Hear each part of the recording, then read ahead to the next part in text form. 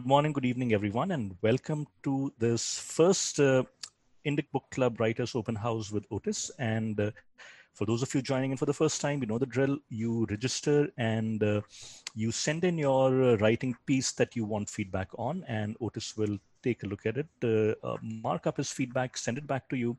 And what you are supposed to do is send it in the form of a PDF document in Times New Roman font, size 12, double spaced, approximately 800 words in length, and be sure to send it at least a few days in advance, if not more, so that Otis gets enough time to look at it and give us feedback and send it back. And then when we meet on Sunday, Otis goes through the submitted pieces and gives his not only his feedback, but also in general shares some points about writing that the piece is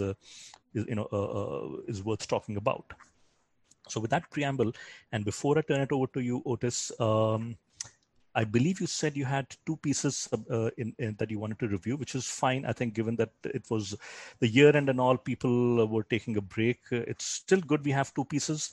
Anvita's piece, please feel free to cover it anytime. As she said, that she has her exams coming up in a couple of days, so she may not be able to join, but I'll be sure to pass on that feedback to her. And we are recording this. So over to you.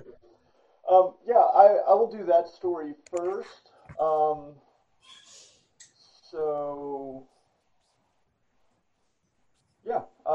Let me share my screen, and then Ram has a story, and we'll do that story next. And there's always it's funny, even though the pieces are short, there's always a lot to cover.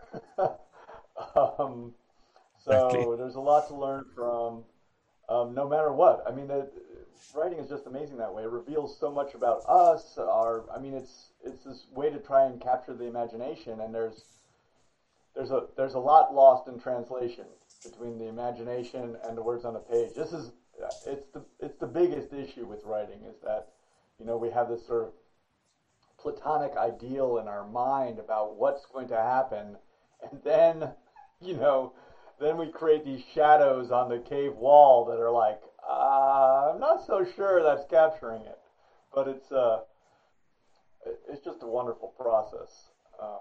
It's a great thing to do. Let's see, screen share, and I'm going to go to this. The wait is over. I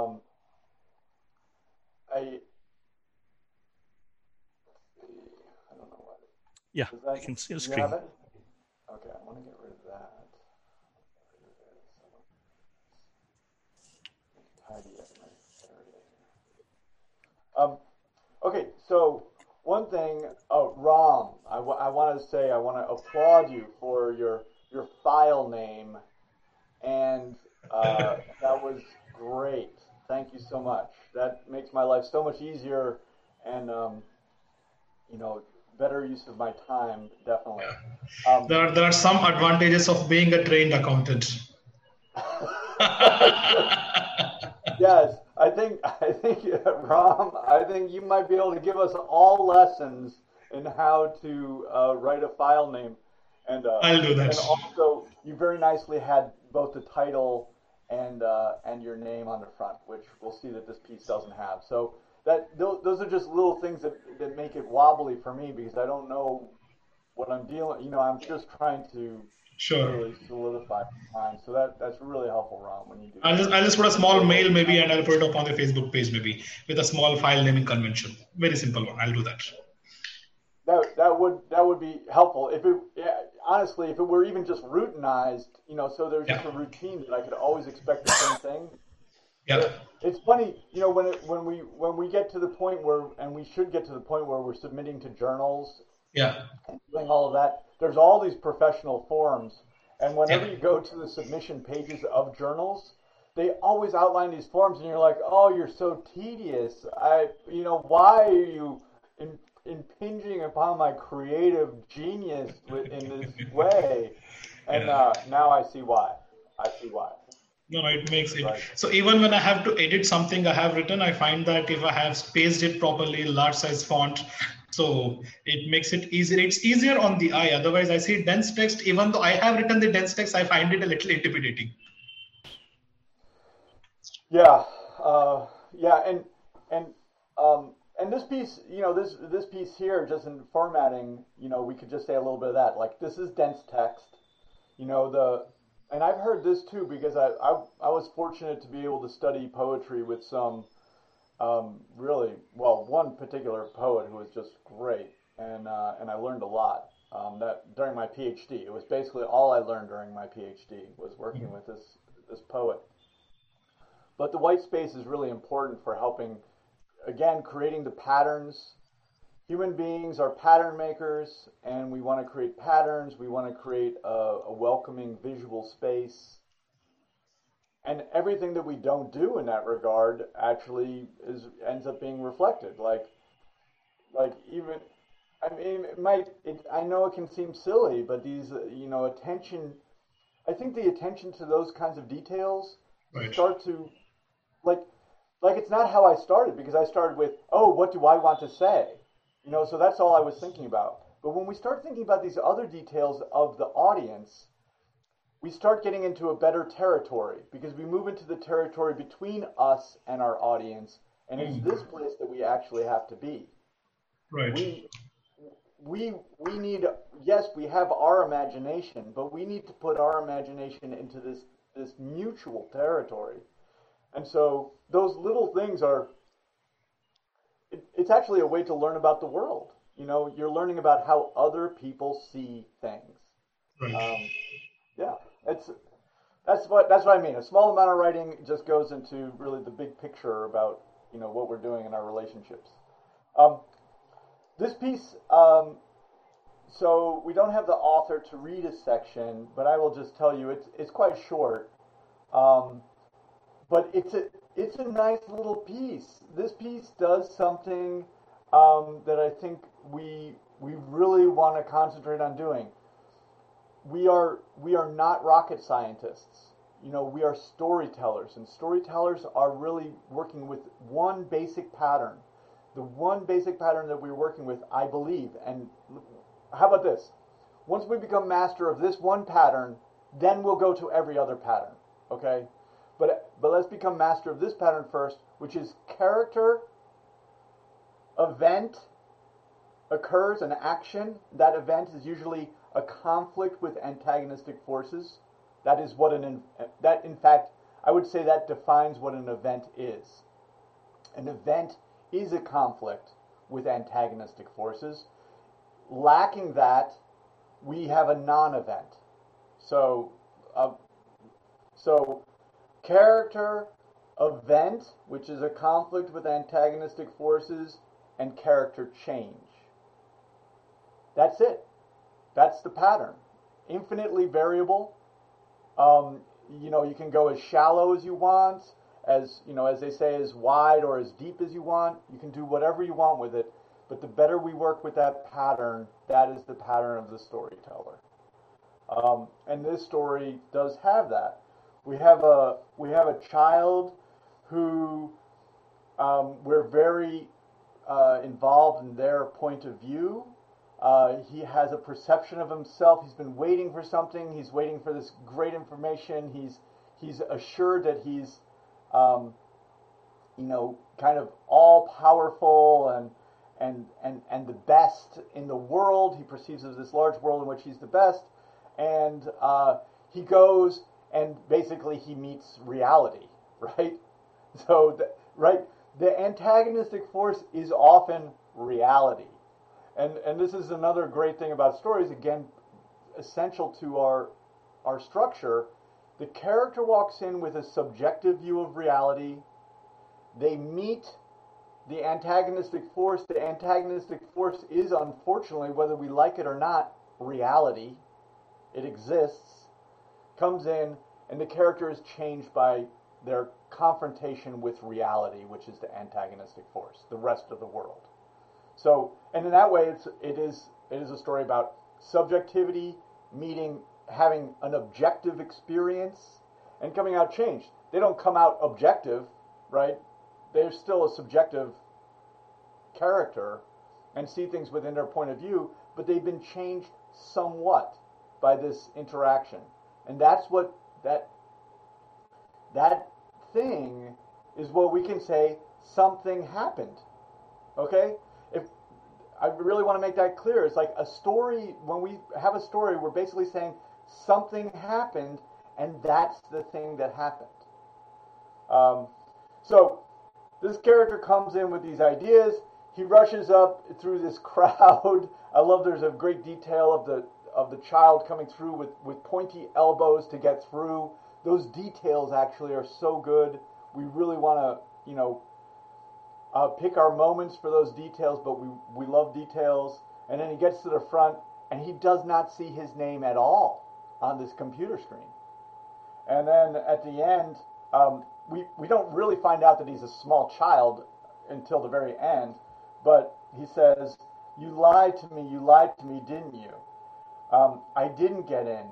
And then this is the line that's really great. Okay, you told me I was the best, Mommy. Why did you lie? Like, that's the great line here, because so this story does go on. Like, I make the note, so this is a story to me. I make the note that it kind of doesn't treat the child as seriously as I would like after this, because it kind of turns into, oh, Chris, sweetie, calm down. It's just an entrance exam. I'm sure you'll find another kindergarten. So the story becomes a little patronizing to the child. But the coming of age, the issue of coming of age, or even let's just say the issue of character meeting objective reality and coming out changed, I am going to say again, that is a story. That's a story whether the kid is 7, 17, 27, 57, 87, right? Does that make sense? That's, I think, such an important thing to understand. Like, it isn't for us from our subjective point of view to say, oh, that's just kid stuff. It is not kid stuff. That is story. That conflict between basically having an awakening of, I live in this world in which I have these belief systems. I have a world view in which I'm great and wonderful and perfect. I have this conflict, and now I've realized that I'm not the only thing that exists in the world. That is the story that we tell over and over again.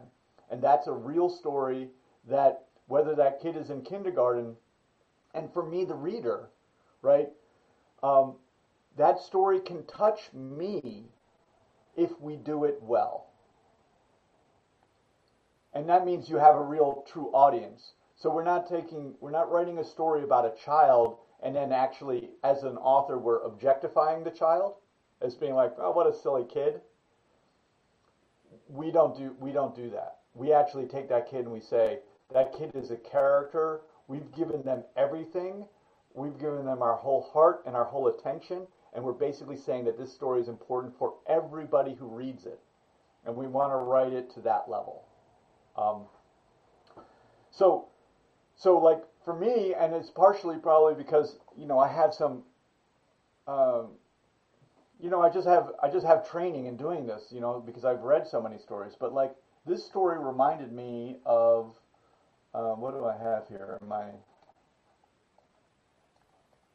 don't seem to have anyway, I was reminded of James Joyce's Araby, which is one of the most famous stories it's like the one that's taught to everyone in the U.S. and I'm sure in England. Well, maybe not in England because Joyce is Irish. But anyway, that was a little joke. But it's a story about a kid. It's a coming of age story, and it's a classic. It's a masterpiece, and he's a master short story writer. His book of short stories is Dubliners. We should, if we're writing short stories, there's some people that we should have on our list, and Joyce's Dubliners is one of them. We should have Chekhov. We should have the American. I'm not grabbing it right now, but we should have the American. Oh my God, I can't believe I'm spacing his first name. Carver. Anyway, there's a great book called What We Talk About When We Talk About Love. Definitely read that story if you want to be a short story writer. That's like those are if we think about Chekhov, then to Joyce, and then to Carver, that is sort of like a brief history of the modern American style, anyway, short story. Yeah, that's a good little primer.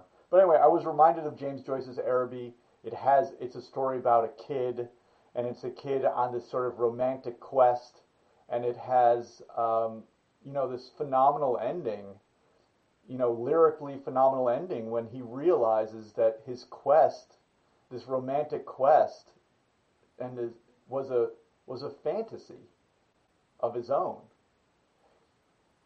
And that's a little bit what we have here, right? So I'll go back to this great line. You told me I was the best. Why did you lie? I mean, that's a great and actually a profound question. Why did you keep, right?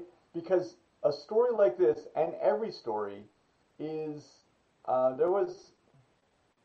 forget that English poet, Blake anyway. He wrote poems of innocence and experience, but that transition from innocence, which is what we can say naivete, or this sense that, whatever your sense is actually, whatever naive place you're at, transition to experience, basically having an event of experience so that your naivete is challenged. That's a profound moment. And the answer to that question, why did you lie, is actually, that's a big question, right? Why does the parent, why are we kept from reality? And what does that say about reality? Right? I mean, that really, that kind of blows my mind. I mean, it tells us that reality is something that we must be protected from. That's pretty profound. That's a pretty profound message. So I think that this story is beginning. There's a couple little things that I'd like to bring up in this story. Sorry, why are you being persnickety? Oh, come on. I'm not able to move this suddenly. Let's see.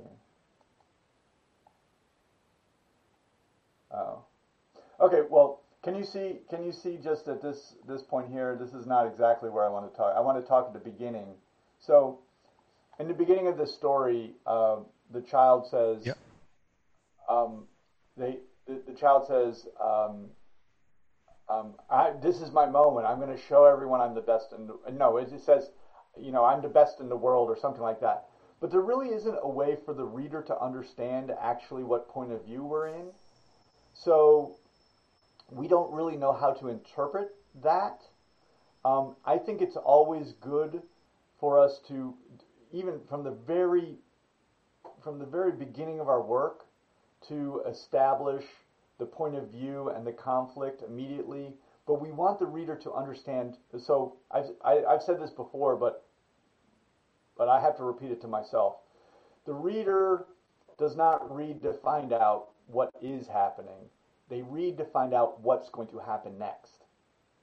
So our issue is anticipation. We do not want the reader to ever feel confused about what is happening. And this is a very important point, it can be a difficult point for us as writers, because it makes us feel like we have to explain what did happen. Not so. We do not have to explain what did happen. We just have to have it be clear what is happening. Does that make sense? We want to stay fixed in the moment, and we want the reader to be able to be, sure of what is happening. But when I read something like the best in the whole world, I don't know what the word world means. I know I'm being so persnickety, but that's what I mean. It's like, I don't know what that means. Because right when I'm reading that, I'm like, is this about Superman? Is this about someone who is the best in the entire world? I don't know. When we use the word world, what is meant by it? So And to do that, I can't understand what world means until I understand that it is this boy's world. Okay, the best in my world. And for that to happen, I need to have the boy there. Does that make sense? Because this could be, as far as I can tell, it could be a CEO, it could be the CEO of IBM. It could be Steve Jobs, right? It could be Elon Musk. I don't know. So I can't understand what the world is. So that means I don't know what is happening. So it's a small point, but I think one that's important for us to strive for, you know. And again, don't worry about what did happen. Doesn't matter at all. If the reader knows what is happening, they're totally happy. This is happening, this is happening, this is happening, this is happening.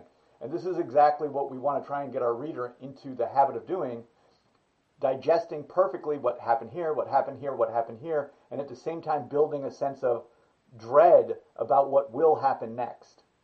And having an expectation, a hopeful expectation, and a dread about what's going to happen next as they understand what's happening here. And then this is a little point of view thing. I think the point of view could be a little bit tighter in this. So I marked this area here. This had started to attract attention. So though we're usually in the boy's point of view very closely, and then, you know, I hope the author will read Araby to see what that point of view feels like. Here we're like, started to attract attention. Who's seeing that? So when I, as the reader, go into the boy's point of view, I basically am happy there. Okay, so now, and you can make me really feel his experience by leaving me there and seeing the world through his point of view. He's the one, he's the protagonist, which means the protagonist is the character who changes. That's the protagonist. They're not the good character. They're not the, you know, the hero. They're the hero in that they struggle through an interaction with reality. That's why they're heroic. So anyway, in this story, a little more attention to the point of view, and also the thing about paying attention to point of view is that's where our work is really fun. You know, when we stop being a writer here, writing about characters there, and instead we become characters and see the world through those eyes, then when we do that, we recreate that experience for our reader. Then they become the character, and they see the world through those eyes. And this is the fundamental thing that storytelling can do better than anything else. It can basically make a reader walk in the shoes, as they say, of a character, to live their experience. And that's the deepest kind of empathy that we can have. A non-objectifying empathy. We're not looking at someone, we are them, imaginatively. So we'll keep that in mind. But yeah, that's it. Perfect. Thanks, Otis. This was great. And yeah. And she'll be delighted with this feedback. Perfect. Thank you. Yeah. So I really, you know, it can be difficult, you know, from my point of view. I don't always like the element of story. Character, meeting, event, and coming out changed is so ubiquitous in stories that we can sometimes not understand that that's what's happening. I think it's a really good idea for us when we read something to recognize that we have seen that pattern, and then really for us to try and also emulate that pattern. It is to me the first step of actually writing something that is a story. So this is a story. Now it's a question of making it a better story. That's it, but it's already here. The pattern exists. Correct. So one question. So, you know, you've talked about the point of view a couple of times out here, pointing out that it's not clear. Now, if one is not writing in the first person, and if one is using, you know, the omniscient narrator's point of view, how do you manage the changes in point of view? Because they are obviously going to be, you know, if one is adopting that omniscient narrator's point of view style of writing, then there will be shifts in points of view. how does one manage it Right. without confusing or creating doubt in the minds of the reader that which point of view am I reading now? Well, so you want to have, so there's kind of some subtle things. I don't know what to talk about first, but you want to have very clear transitions between the points of view. So a point of view is like this camera that exists. Um, it's it's the way that the reader experiences the world, and it is probably the most important word to think about is it's a point. Okay, so there's different things that can happen. So what happens in this story is I know that I'm immersed. Okay, I'm acknowledging I don't understand this idea of the world. I don't understand what the world is. But I do definitely have the sense that I'm immersed in the point of view, which means that I'm seeing the world through, so there's a character, I'm seeing the world through them or close to them, right? So, and I'm happy when it's there, but it can be like, the boy, it doesn't matter whether it's third person or first person. We can we can often have an easier time with point of view when we write in first person because if we are able to be clearly in the character's point of view. But anyway, so we're with this boy and we're seeing the world this way. There's a crowd, right? And he's thinking, so we're in his point of view. But suddenly when we shift that point of view in another sentence um, to a view up here, now looking at him, right? So this is the thing that I'm sensitive to. I'm sensitive to being here, seeing the world this way, two eyes looking out, feeling, etc., being in that body or next to that body, right? Right. And then suddenly being here with somebody else. Because Okay. if I'm seeing the boy from here, from this distance, I also must be somewhere. And my question is, where am I? So again, I don't know. What you might be talking about having points of view where you have like, Jack, Jack's point of view, and then you might have Jane's point of view, right? So now you're switching, you're going, and you want to have what we call a hard transition, right? Where you're in Jack's point of view, but then it's like Jane looked at Jack. She thought Jack is a conniving rat, or whatever, right? So we established a point of Ah. view, and every time we switch from point of view, we want to establish the point of view. Ah. In this story, the point of view, I'm with the boy, but then suddenly I'm looking at the boy. So now I'm confused. If I'm looking at the boy, who am I looking through? Correct. Correct. So, but it's slightly different. So there's aspects of, and here we're really talking about the physical point of view because we can say the boy ran to the front. The boy ran to the front, right? So that's not shifting the point of view for me. I'm still with him in the majority, even though that's a narrator telling me what he's doing. He ran to the front, stared at the screen, the blinking lights overwhelmed him. He felt his heart in his throat. What has happened? Right? That's now heard, right? So that's heard by everyone and us. And then it says, he said, or he screamed. Okay, that he screamed is the narrator. He's not thinking that at all, but it's not part of the physical experience. So that's the narrator is coming down to help us understand who said it. And so even though the narrator, so that's narrator point of view in a sense, but it doesn't really feel like a point of view. It's really just a helper. So, Correct. but if the narrator comes in and says, he was a boy just like any other boy, he didn't know better, this, that, or the other thing, if that happens, then that is a narrative point of view, a narrator's point of view. It's okay, but let us know that it is. So Right. so this goes back to my simple writing solution to this is if you're going to have those multiple points of view, not this narrator coming in and says he said. So that's simple. But if you're actually going to shift multiple points of view, multiple character points of view, character and narrator point of view, if you're really going to do that, separate them into paragraphs at least.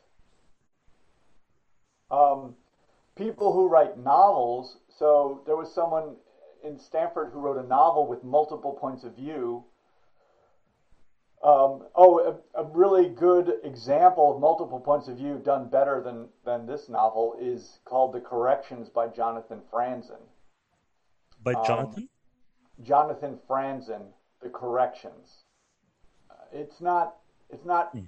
totally even, but it is a great um, it's a great example of writing in multiple points of view. But he basically writes points of view in entire sections. So it's one character's point of view this whole time. Then he goes to another section. It's this character's point of view the whole time.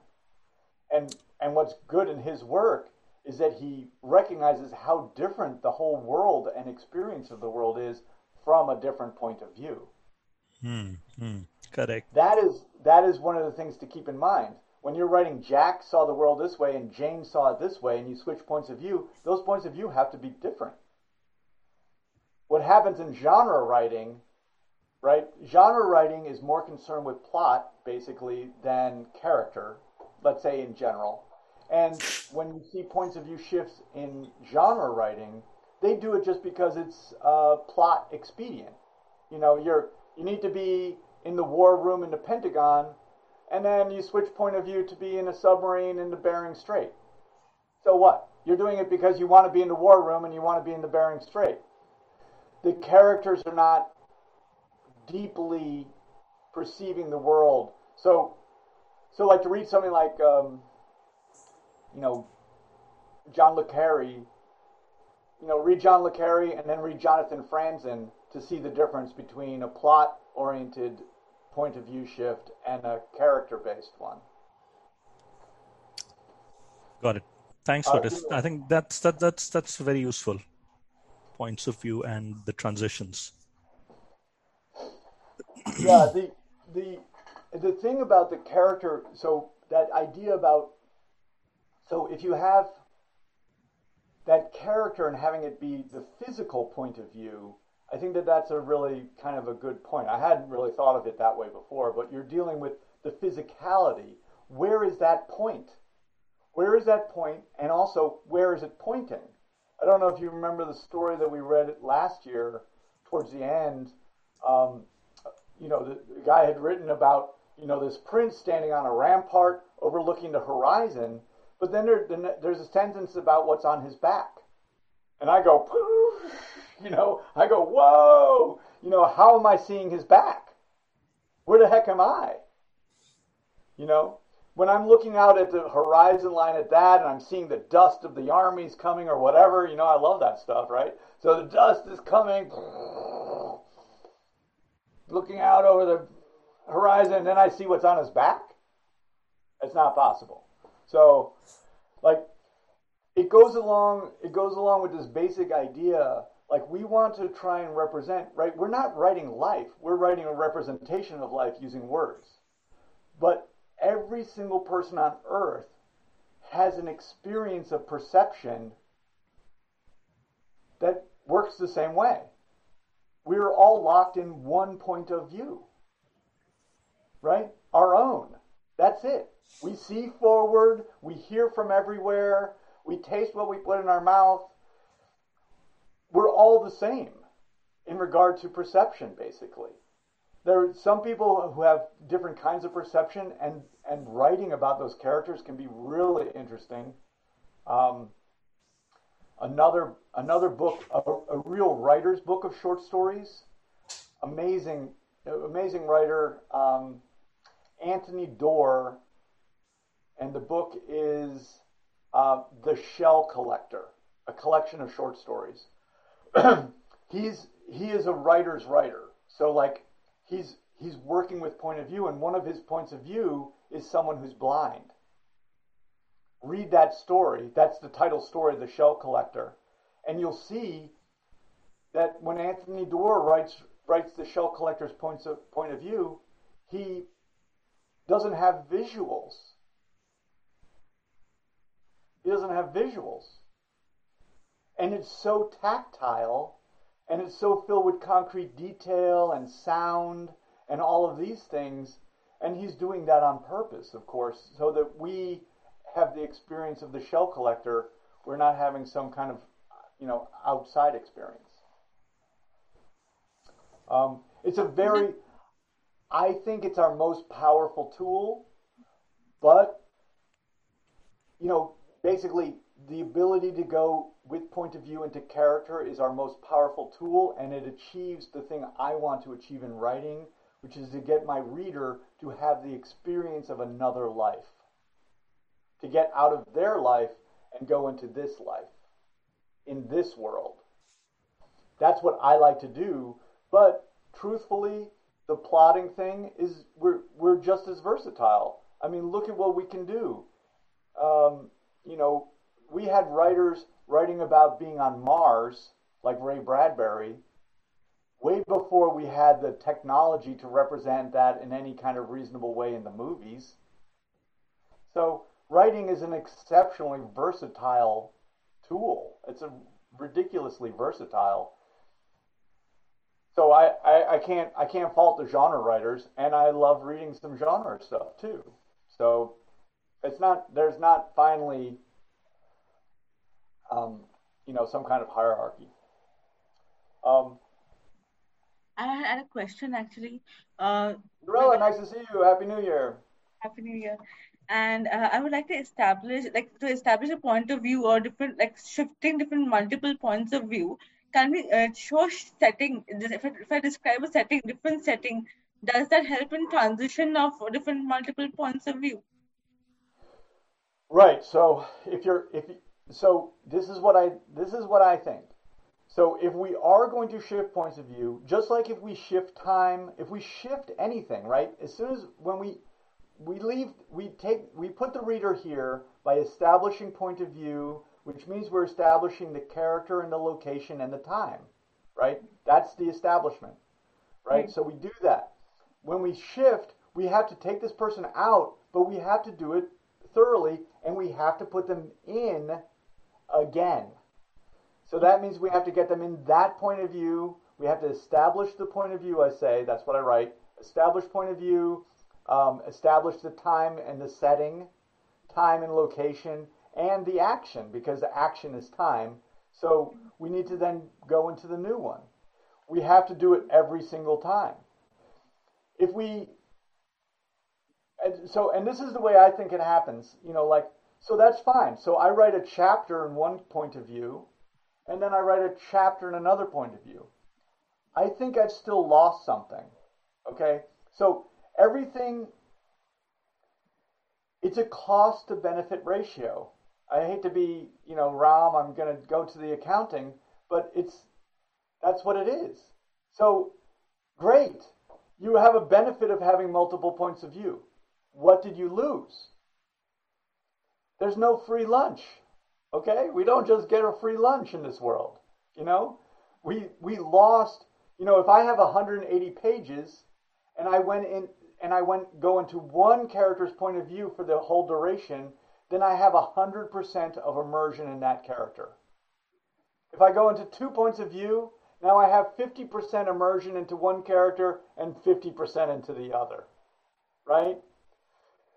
But there's a further thing. If I have one point of view, other point of view, one point of view, other point of view, 1, 2, 2, 2, 2, 2, I'm basically taking the reader and going, I'm throwing them around like an old piece of dough, right? I'm doing something to them that they never, ever, ever do in their real life. I never, no matter how much I think that I know what Ram is thinking right now, I never actually know. I can never be in his point of view, never. So the more I do something as a writer that is completely unlike the experience of my reader, the more I risk losing my reader.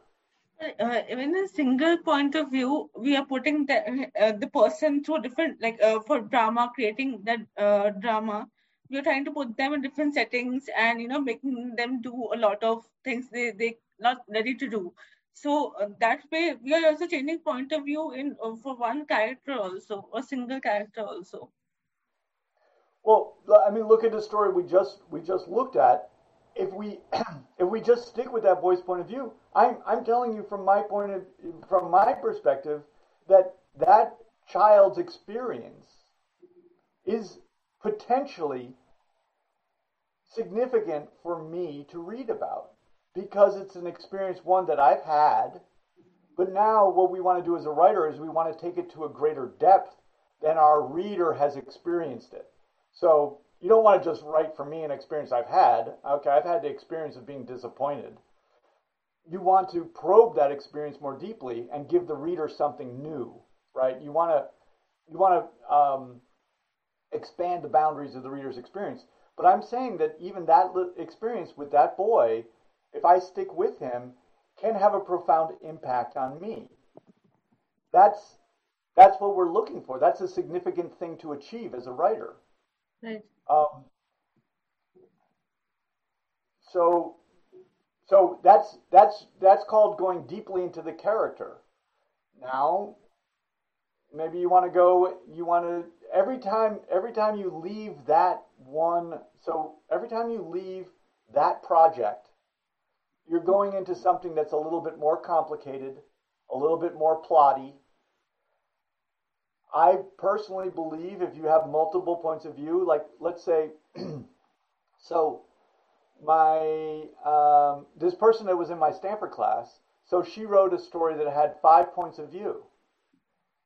According to me, right, the protagonist can be anything, but the protagonist is the thing that changes. So if she wrote 5 points of view, that means the protagonist is 5 people. Right. It does also mean that my relationship with the protagonist force is complex. It also means that the end of the story is about 5 people changing, not just one person. Right? So, I mean, these are the simple. I'm a kid of scientists, so I think I have some problems in this regard, but that's the way I see it. You just take on different responsibilities. Cost to benefit ratio. What is it that you want to do? You have to decide, and then you want to do that the best way you can. You mentioned about making the choices. We have to make the choices here. All we do is make choices. Writers make. I mean, we think we're making only one choice. No, we're actually making a choice not to do everything else. So once we start to recognize that, then we understand how many choices we're making. Every choice is also a choice not to do everything else we could have done. So we want to do everything we do on purpose to our point. And our point is, I think our point finally is to do 2 things. Change ourselves through the writing process and change our reader through the reading process. Right. Yes. And also I have an observation, like you mentioned, that we always think from our point of view. So when I was writing the short story, I was trying to rewrite it and everything. I found it very difficult to put the character in point of view. So I was struggling a lot. My nature was coming through the character. So the person is me instead of the person. So it was quite a struggle to write a short story. I found out once I did. Right. So you're having the experience, right? You're having the experience that, like, let's face it, writing is a great job. Okay, it's a great job. And everyone in the world would be doing it if it was easy. Everybody. Okay, so typing is easy. Imagining the life of someone else. Okay, again, this is an experience we have never had. We never have this experience. It is an imaginative experience to be able to go from you into another person and see then the world in a completely different way. You want to be as honest about it as possible and do it as well as you possibly can, I think. Because any degree that you fail to do it, the reader says, basically, this is bullshit. Right? Hemingway said, as a writer, you have to have a really good bullshit meter. And what that means is not to see other people's bullshit, to see your own bullshit. Right? And so So it's great that you're having the experience of understanding how hard it was and recognizing that you're putting you into that character, not that character. That is the first step to actually doing it. That's great that you recognize that. Thank you. Let's look at Ram's piece. I'll share again. I'll just let you know, if anyone chats with me, I am not one of these I'm not a multi person, so I will never probably see your chat or be able to respond to it. Focus has always been my thing. And I mean, you see that even when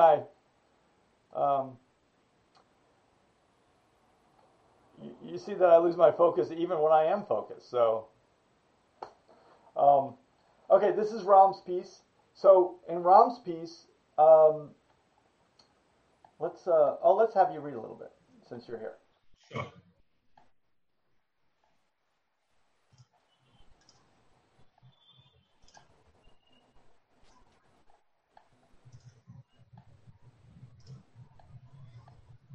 Maybe you see this section here. Let's see if I can write.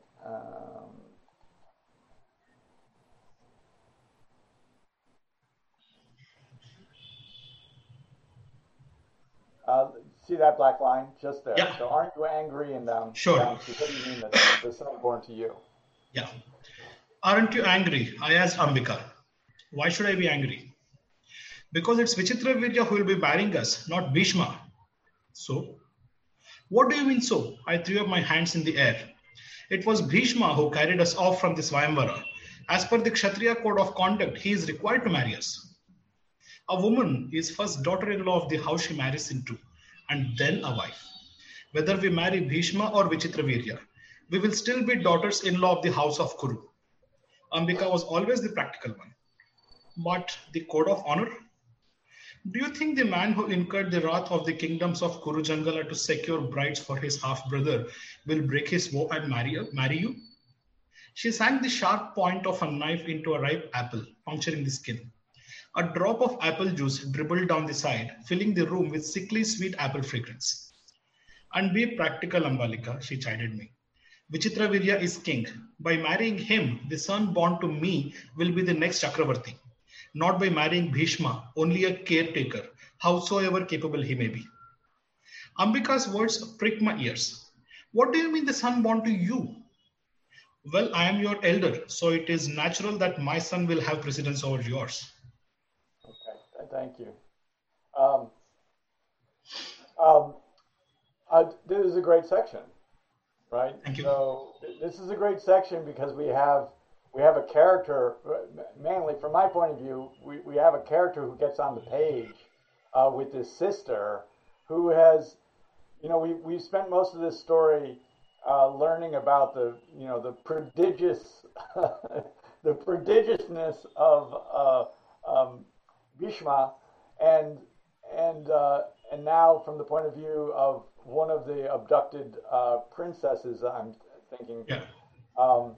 She's sort of surprised that her elder sister doesn't care about Bhishma and instead is happy to marry the king. And who has a name, Ram? So you got to help me learn this stuff. You do not want to just have an audience for people who are familiar with Indian lore. Okay. That's where this is coming from. Right. So my rule is, I cannot control who opens up my book, Fair but point. everyone who opens up my book, I'm going to keep. Okay. Right. I don't care. I don't care if they come from Bali. I don't care if they come from, the Australian outback or my neighbor next door. I'm going to keep them. Okay. The only audience I might not keep is my mom. I accept that my mother may not want to read what I write, but otherwise I want everybody. So Right. so just help us. But I love that the king's name means something like it's like bizarre masculinity, I think. Yeah, I mean this is from the Mahabharata. So this is actually a story that will be part of an anthology written by multiple authors. So Aditi, who is here, she is curating that anthology. So because this is going to be a part of that anthology, so I have presumed a basic knowledge of the story of the Mahabharata. So yes, you are right. That is something for me to think about, that the story, anybody who opens it, they should be able to sink into it. Okay, look at it this way. Okay, so Ram, in a sense, it's it's mythological, it's foundational to an entire culture. Right. It's a story that people know. So on the one hand, you have to think about what do you give that's more than what people already know. So that's one of the questions. True. Right? And then how do you also give this story to people who don't know it? Because like I'm saying, I'm serious. We want everyone to be the author, everyone to be our reader. Yeah. I read stories from Greek myth, Russian myth, Chinese myth. I read, of course, the Grimm's fairy tales. I read Native American myth. I read all of these to my children. Right?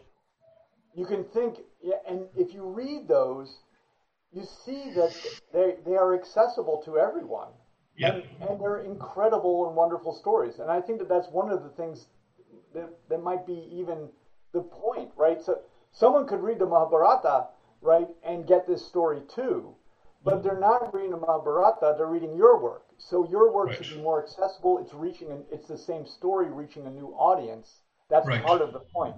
So I would keep that in your mind and have it be so that everyone, could read it. And that might mean that the narrator might have to come in. Like, let's say that name means, as I was assuming, the sort of, weird masculinity. One person is sort of synonymous with, this sort of prodigious masculine efficaciousness, right? Which is like, in the Homeric epics, it's very similar that they have these things called Homeric epitaphs, and actually the oral literature. There have been studies on it, which you probably know. They have similar patterns and similar kinds of development because they serve similar functions for human beings and work along with the human mind, basically. So referring to the hero's journey. Right. Well, there's the hero's journey, but I'm actually talking about this little thing. The Homeric epitaph is like brave Achilles, wily Odysseus. Okay. Right. So, like, that little thing, what that does is because in oral cultures, there was no ability to keep track of abstract information. There's only concrete. So the way you understand bravery, right, is that you associate it with the actions of Achilles. The way you understand being wily or being strategic is you add it to the story of Odysseus and what he did, because there's no way to retain abstract information. So I think that's a little bit what you're talking about here. But honestly, I'm a freaking PhD, so I mean, I'm not your typical audience. Not everyone's going to get that. Fair point. So then in this story, okay, so we have the basics, Ram. I know that you can do this yourself at this point. Because I've had many people that work with me that are like, they'll do this. They'll be like, I like this a lot, but I think Otis would say that I need to establish the point of view, that I need to establish a conflict. It's like, so let me serve that function like a little parrot, on your shoulder. I like that parrot, by the way. I like that parrot. So when we start, we're like, okay, you got to establish the point of view in the conflict. Yeah. What's the story? Right. If I don't feel like something is happening, and I don't care about what happens next, I do the proverbial. Close the book, yeah. Yeah. So this is the basics for us. So we have to do it. And there just isn't. I know we want to tell ourselves, Ram, I'm with you. I've done it all. Okay, to try and justify why this time in my story, it's different, and it doesn't need to happen. I've gone through it all. No, it does. In fact, I thought when I said that the two sisters have differing views of the city, I thought that established the conflict, but maybe it's not coming out that obvious. Maybe it's like I don't know the story, so yeah. you have some code words there for some people who know the whole story, and but honestly, I think you still have the issue of you have to make it new. So you don't want someone to open up that first word and say, well, I know this story, and then close your book. Nor do you want me to say, I don't know what the story is, and close your book. You don't want either of us to do that. Yeah. So you have to suggest, even in the beginning, how Ezra Pound, who was a fascist, by the way, so let's be clear, Ezra Pound said, make it new. So that doesn't mean that's an important phrase. We're not inventing the story, but we are responsible for making it new. We didn't make the story pattern. Our ancestors made the story patterns, and they made the story patterns because they're like life. So they didn't even make them up themselves. They weren't geniuses who invented it. It's character, event, change. That means something happened. They didn't always know what happened, but they knew something did. Same with us. So, yeah, so we just got to do it. We got to figure out what we're bringing to the table that's new. Right. And then you have, I'm not sure, no, it's not there. You have this beginning setup. So since that story isn't established, I don't know what to do with it. So the way you're writing it right now is like an envelope. Right. But the envelope is usually something like, it's something where I really understand. It's like, Robespierre looked up from the corner of his dungeon. What do you want for your last meal before you take that long walk? It's like, I'll have the steak tartare, you bastard. Then it goes, right? So I'm established Robespierre is about to be executed, and then we go back to young Robespierre, dashing through the fields, and he loves butterflies, right? Whatever it is. Right.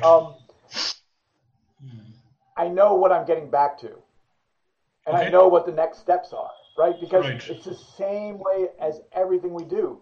You can stop the story when you take the reader off the cliff. When they have an expectation for what's going to happen next, then we can stop the story.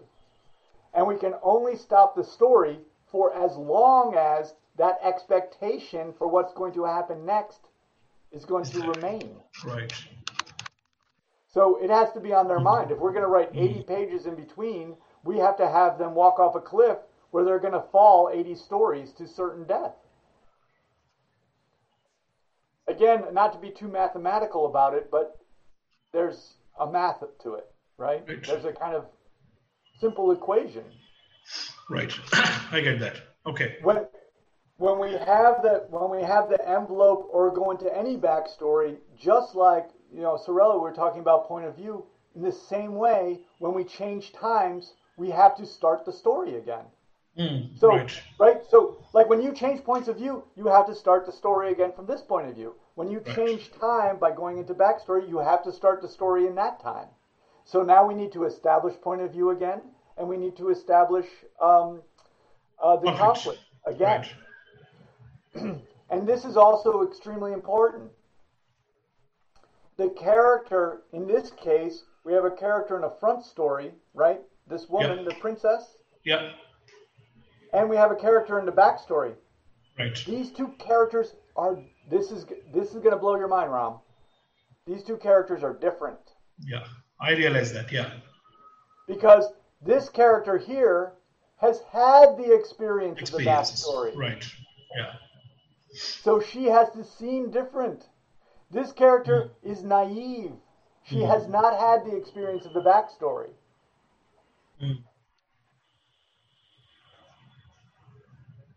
So we're really dealing with two characters that need to feel distinct. you see how fun our work is, right? I mean, Yeah.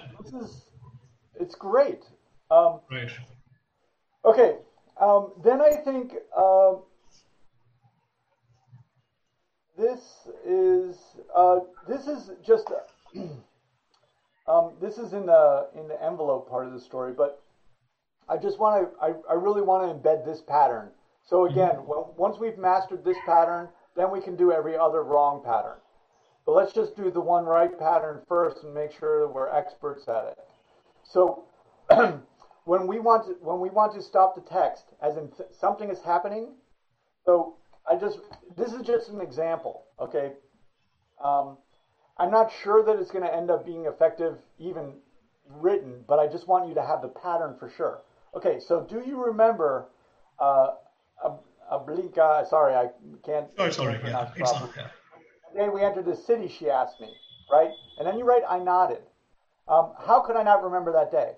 Okay, so that means we have. So when this part, do you remember? That's an action. That's dialogue. A character is saying that action. We have action. If we want to stop the action, we stop the action in order to raise the stakes to the next action.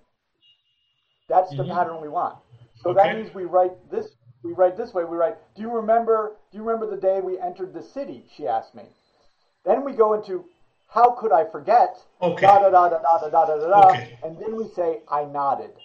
Okay. So that's the basic pattern. Okay. Action, stop the action, right? And you'll notice that that's exactly the same as the front story, stop the action, back story, back to front story. It's the same pattern. Our patterns are actually, speaking the Mahabharata and coming back from the oral traditions, our patterns of storytelling are the same as they were in ancient times. Right. Okay. So we have and they're the same. Right. Okay. Right. Readers do not know this, but we know it. Right. And they never tire of getting things exactly like they've gotten them before, but made new. Right. But they definitely get tired of seeing things that they've never seen before and make no sense to them. Right. We have very patterned ways of thinking. So we'll just do those patterns. Okay. Well, this is very useful. Thank you so much. And then my next thing with this is just about realism. Okay, so right. I think, so I box. Okay, so I used to box. Okay, I cannot have any more massive head trauma. You can already see that it's taken its toll. Right. But I can box one person. Okay, you have a lot to deal with.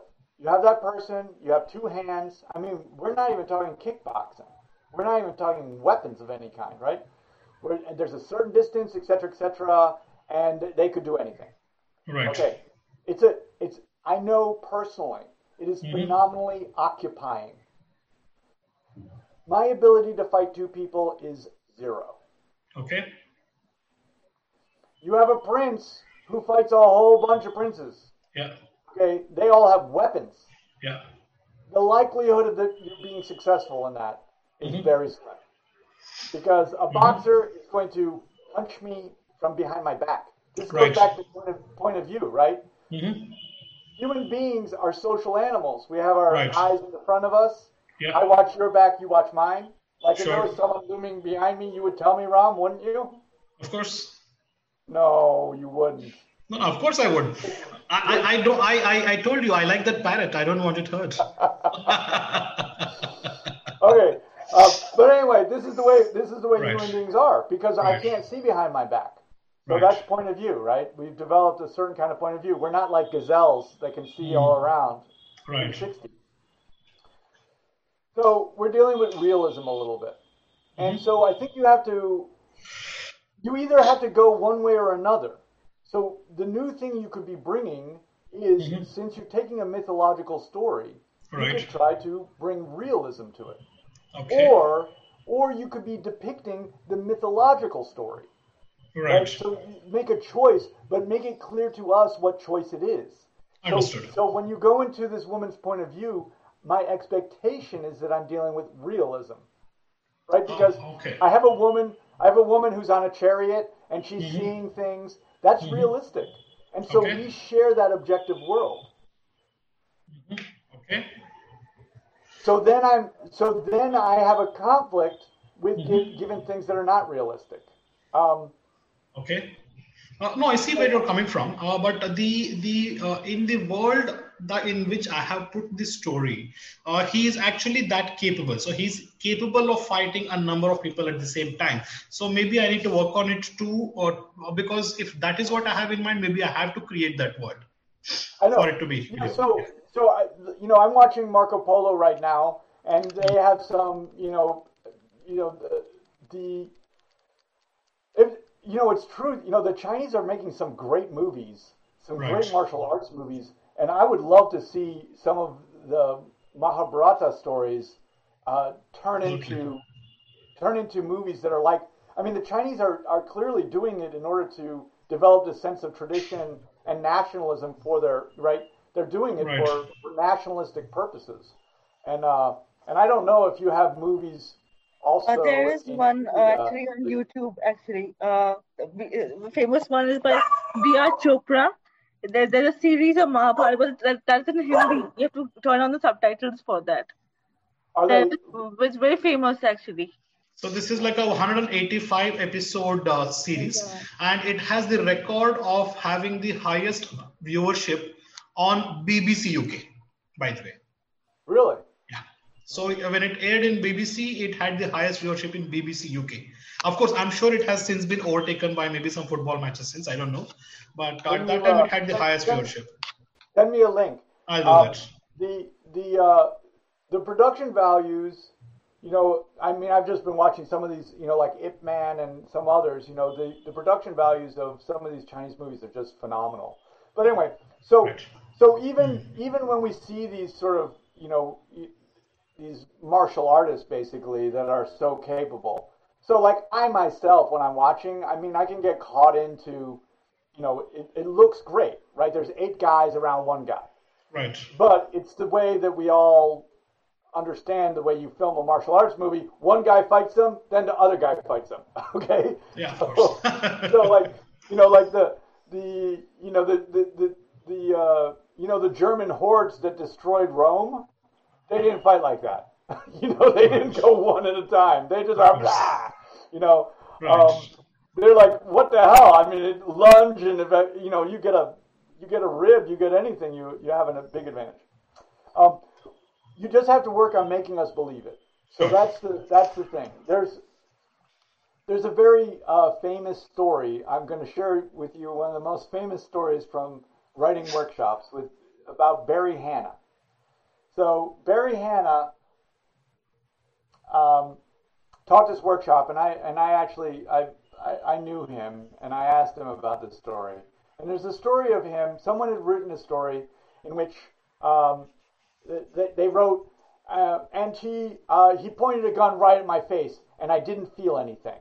Okay, that's what the student wrote. The next week, Barry Hannah came in, and he took out of his bag a gun, and he pointed it at the student, and he said, "Tell me you don't feel anything."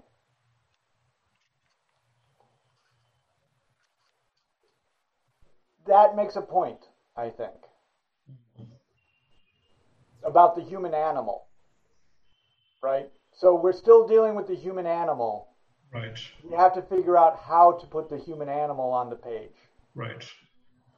So, yes, this guy, this cocky writer was like, "That's how tough I am. I can imagine this situation. I don't feel anything." It's like, but we're animals that feel. Yeah. I mean, that's what we do. So you got to figure it out. Like whether you make it so that there's 8 guys and one attacks and then another attacks, or there's 50 guys and one attacks and another attacks. I think I made the point to Abhinav, even about his story where they ran up the stairs. I was like, you run up the stairs, your legs are tired. Right. We don't. You remember that? Yeah. So this is just the kind of thing I want you to think about, because you want in the end, I want to go back to this idea that we're writing, but we have a reader on the other side. Right. And we're trying to figure out how to meld our experience, which means that you have to take in the way the reader understands the world, and the reader understands the world actually just like we understand the world. So what's our common ground? It's not to say that we can't go to magic or we can't go to myth or any of these things. We can, but we have to make sure we bring everyone along. Yeah, so we're that's understanding, we have to just keep us together, basically. Right. Like I had to comment. I actually did one good thing for a writer at Stanford. She'd written a story and she wrote from a boy's point of view. And the boy walked up to a house, and the mother came out of the house.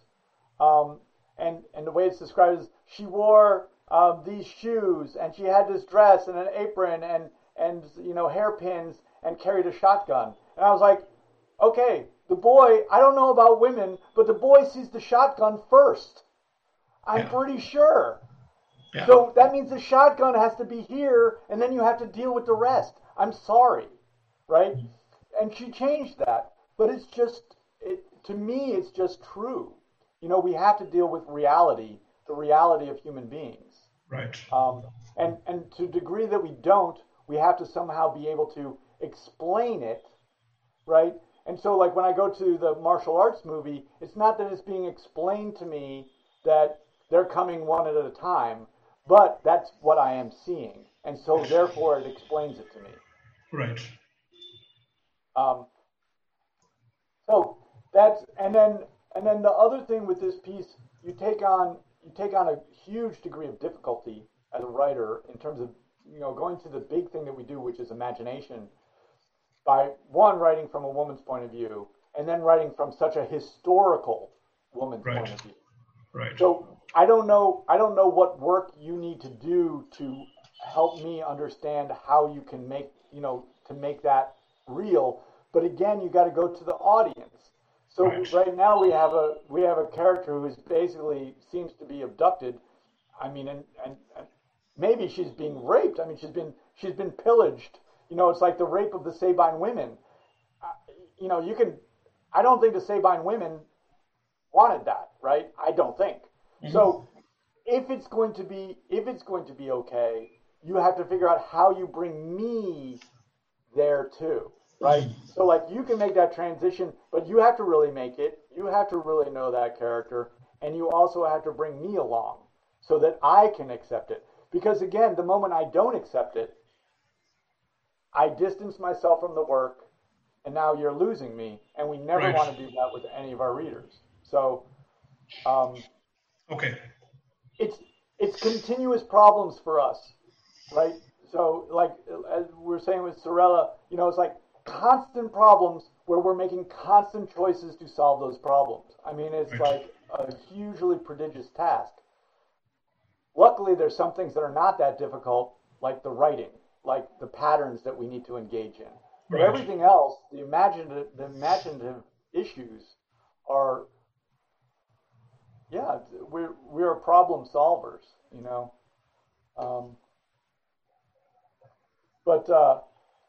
And then for me, just to go back to this section that I really enjoyed so much, the reason this jumps off the page is the characters become real for me.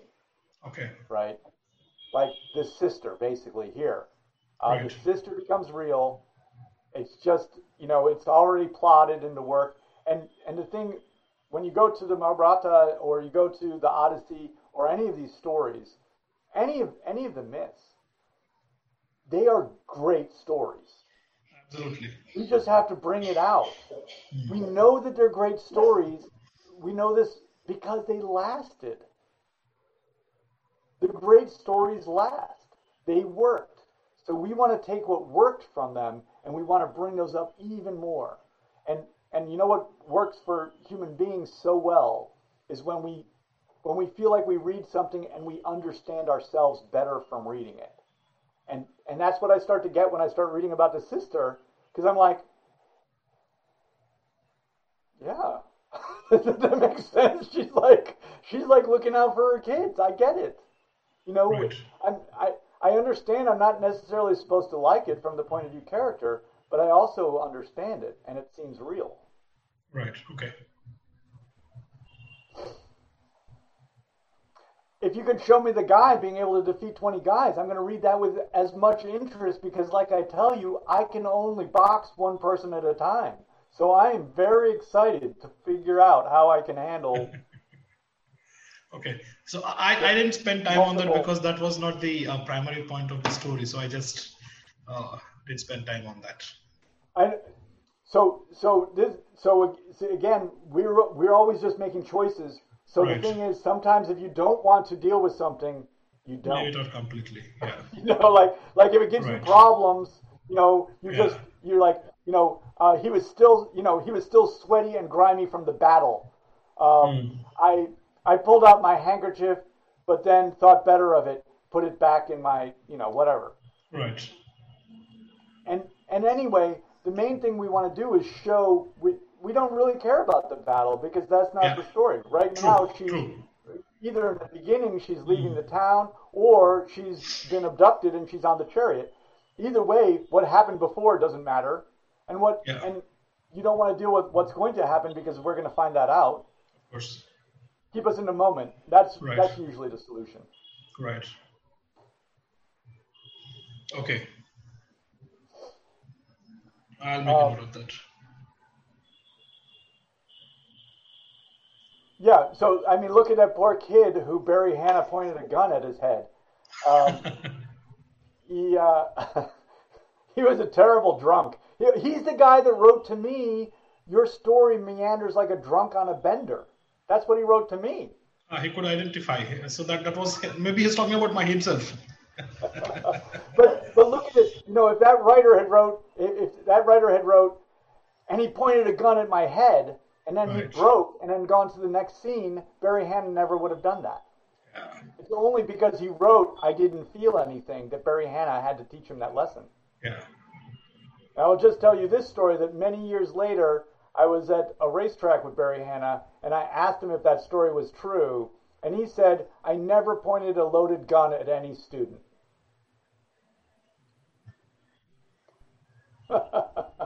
Wicked. Yeah, wicked. That's wicked. That's wicked. Yeah. Interesting. I will remember this story. Maybe I'll use it somewhere. Yeah. So I'm going to tell you that is a good storyteller. Yeah. Okay. Yeah. That is a good storyteller. Yeah. Wow. Okay. All right. I think any questions? Yes, We I still had only one two question. stories and we still went an hour and a half. Come on. We did. We did. I had a question actually. Yeah. Suppose I am drawing inspiration from historical text or mythology or any academic text. So when I create the first line or the setting, and to be true to myself and also to the story, to bring the story to the reader, do I have to start with the setting of the story from the mythology? Would you advise me to do that? Or just go straight to the drama and create the drama from the first line itself? So I think it can be a great idea to maybe, you know, like if you have your piece and there's maybe just a quote that can get us, you know, enter us into some understanding of the context of what your piece is. I think that could be a good idea. I might just do it as a little quote. And then continue to I really think continue to think about what are you adding to this story. Like if I were to rewrite Romeo and Juliet, the question is why? Right? What am I doing when I do it? Right? So if you saw the Leonardo DiCaprio version, I forget who was the director of that Romeo and Juliet, where they modernized it and they put it in Los Angeles and, you know, whatever, they had guns that were called sword brand guns. You know, they did all this stuff, but basically what they're doing is trying to bring Shakespeare to a new audience. Right. Right? so they were doing a very traditional rendition of Shakespeare, but ideally for a new audience. Right. What are we doing? Malcolm Gladwell in the United States, a New Yorker writer, he's extremely good at bringing some science. He's not informing scientists of anything, but he is informing non-scientists of some things in science. And he's made a huge career of bestsellers by doing that. So, changing your audience, deciding exactly who your audience is and then what you're adding. That's really the big challenge. And what I would think, and this also speaks to your work here now, Ram, is that we have certain when if I read about Odysseus or I read about Achilles, I'm reading about someone who feels very old, right? If I read the Iliad, when I read a modern story, I feel like I really know that character, that they're really real. And so I think bringing that degree of realism to this thing that was old, it's really interesting about the oral literature is that it was absolutely real to the people who heard those stories. What they heard, that was all there is. The storyteller talked, and it was just simply the truth. It's all they had.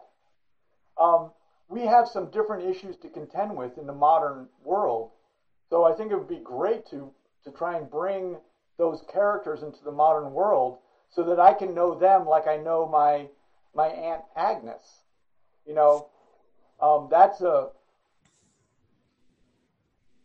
That would be an amazing accomplishment, right? To bring them out of the past and make them relevant in the moment. Right.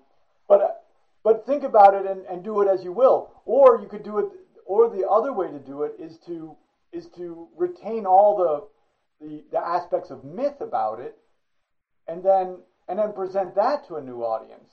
Like I would love to read all these stories to my girls. I love. In fact, I actually have read. I do have some of the stories.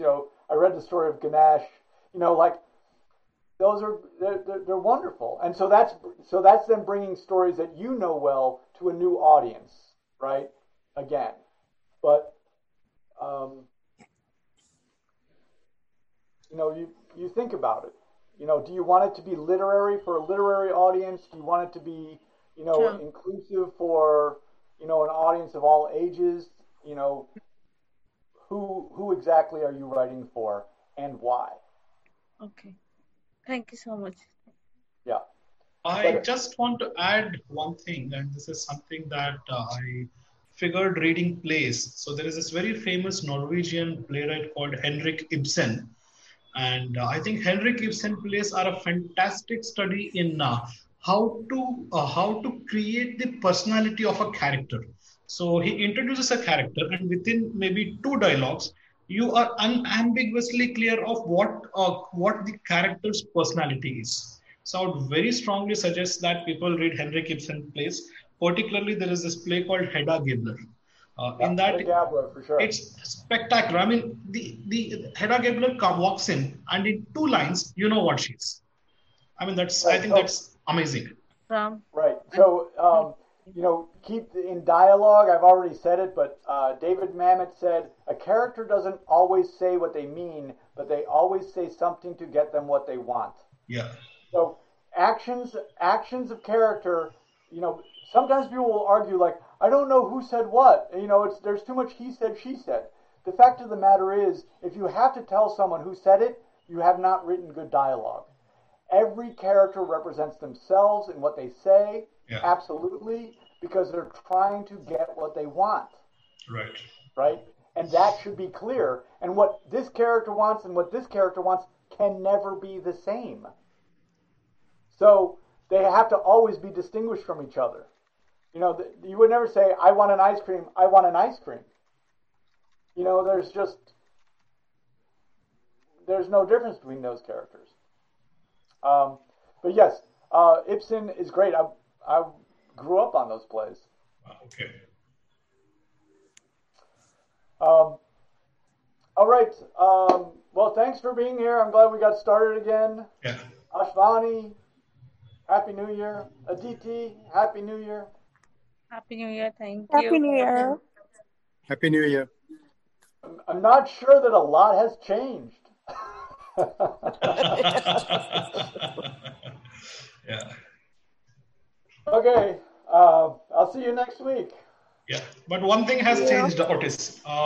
We have changed, at least all of us who have been regularly participating in these sessions. I think over the course of the last 2-3 months, I can say for sure for every participant that we have changed and we have grown. So thank you very much. Yes. Oh, well, thank you for saying Well, I so. think I yes. really appreciate that. Well, I really enjoy working with you all. It's a high point of what I'm doing, that's for sure.